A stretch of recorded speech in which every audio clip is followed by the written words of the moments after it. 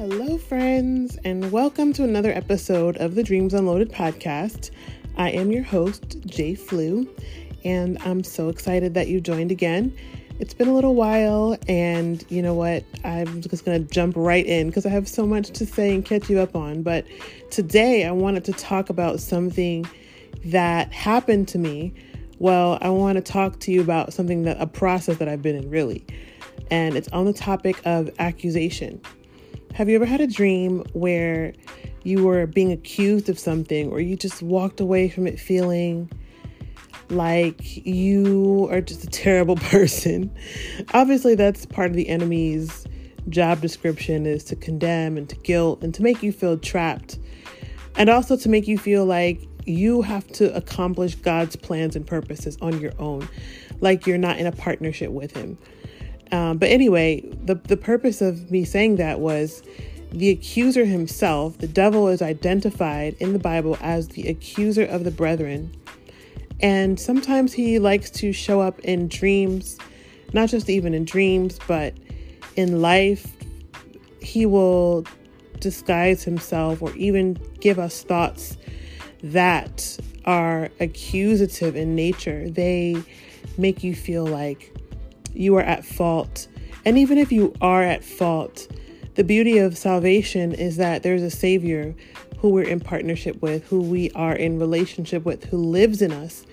And though there are natural earthly consequences for poor behavior, the spirit of accusation is one that continues to tell you, to point fingers, to tell you what you've done wrong and to make you feel inadequate.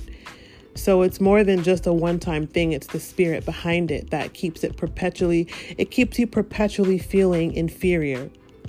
And so I experienced in a dream just someone coming into my dreams and accusing me, and it was just accusation after accusation.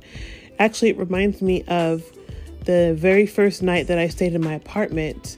It was a leap of faith for me, and I was really excited, but also really clinging to Jesus and trusting him so much for a lot of different things surrounding living on my own for the first time. And that first night that I slept in my room, just marveling at God, I laid my eyes to rest and had this dream that I was being accused of all these things. What are you doing here? You don't belong here. Who do you think you are, living in this nice space? You can't even afford this, X, Y, and Z. And just, oh my goodness, I woke up feeling like I had made the biggest mistake of my life until I identified, oh, this is not God's voice. This is not what he's saying. So I have to quickly come out of partnership with the enemy and into partnership with what God is saying. The reason I bring that up is because when I had my recent dream that was accusatory, it was riddled with accusation towards me. I got a little bit smarter and I said, Lord, is there something that I have done to open a door to the enemy that would allow him to feel the right to, accuse me? I want to read a scripture in Revelation 19, verse 10. Revelation 12, verse 10. It says, "Then I heard a loud voice in heaven saying, 'Now the salvation and the power and the kingdom of our God and the authority of Christ have come, for the accuser of our brothers and sisters has been thrown down, the one who accuses them before our God day and night.'" And then this next verse is one that's very popular.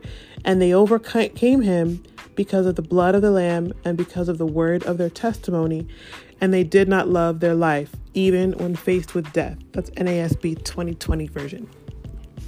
So we see here in verse 10 that the enemy's literal job description, his literal title, one of his names is accuser. And so as I was praying about what door I had allowed to open that would even cause this dream to be allowed or legal, the Lord began to reveal to me that I had partnered with the accuser in my waking life. I had partnered with him by casting judgment on people, by even very subtly I was very, very, very upset about a specific situation. And I was just going to town talking about everything that person was doing wrong. how inadequate they were in their role, and how my experience wasn't good because of them. Just the blame. I had partnered with, even if those things felt true, and even if the actions that I was stating had truth to them, I was still in partnership with the accuser of the brethren. And that opened a door for the accuser to then turn around and accuse me, because that's what he does. And that's what I partnered with, if that makes sense. And so I had to repent. I had to say, Lord, I'm so sorry. And I did the opposite. I released grace over the person, because the truth is, I need grace. I need mercy. And, when you sow mercy, you reap mercy. And that's what I want to reap. And I want to close that door. So I repented for partnering with the voice of the accuser, for partnering with the accuser himself. And I invited God's love, his grace, and his mercy towards me. Because oftentimes when you're casting those things on other people, it's a really good sign that you have lacked compassion for yourself in those areas. So I looked at my own life. I took inventory of my own life, and in areas where I needed the Lord's love to crash in, his grace, his mercy towards me. And I did that. And we closed that door and sealed it with the blood of Jesus. And that was that. But I felt the Lord saying and inviting many of us into a space where we take inventory of areas where we may have partnered with the accuser, even over ourselves. What the enemy says to you, you should not be repeating or agreeing with. When you agree, you give it strength. And if he tried to plant a seed, when you nurture it, you're watering that seed with your agreement, by repeating it, by giving it attention, by telling others, by acting on it. And it just eventually it becomes a tree, right? And you wonder, how did this stronghold come about in my life? No, it started when he whispered to you that you were ugly or you were insignificant. It happened when that slightest ounce of bitterness towards the person next to you got rooted because they did not complete their end of the deal. And so this is important. A lot of times, actually most of the time, what we're dreaming about is just an outlet of what's happening during our day.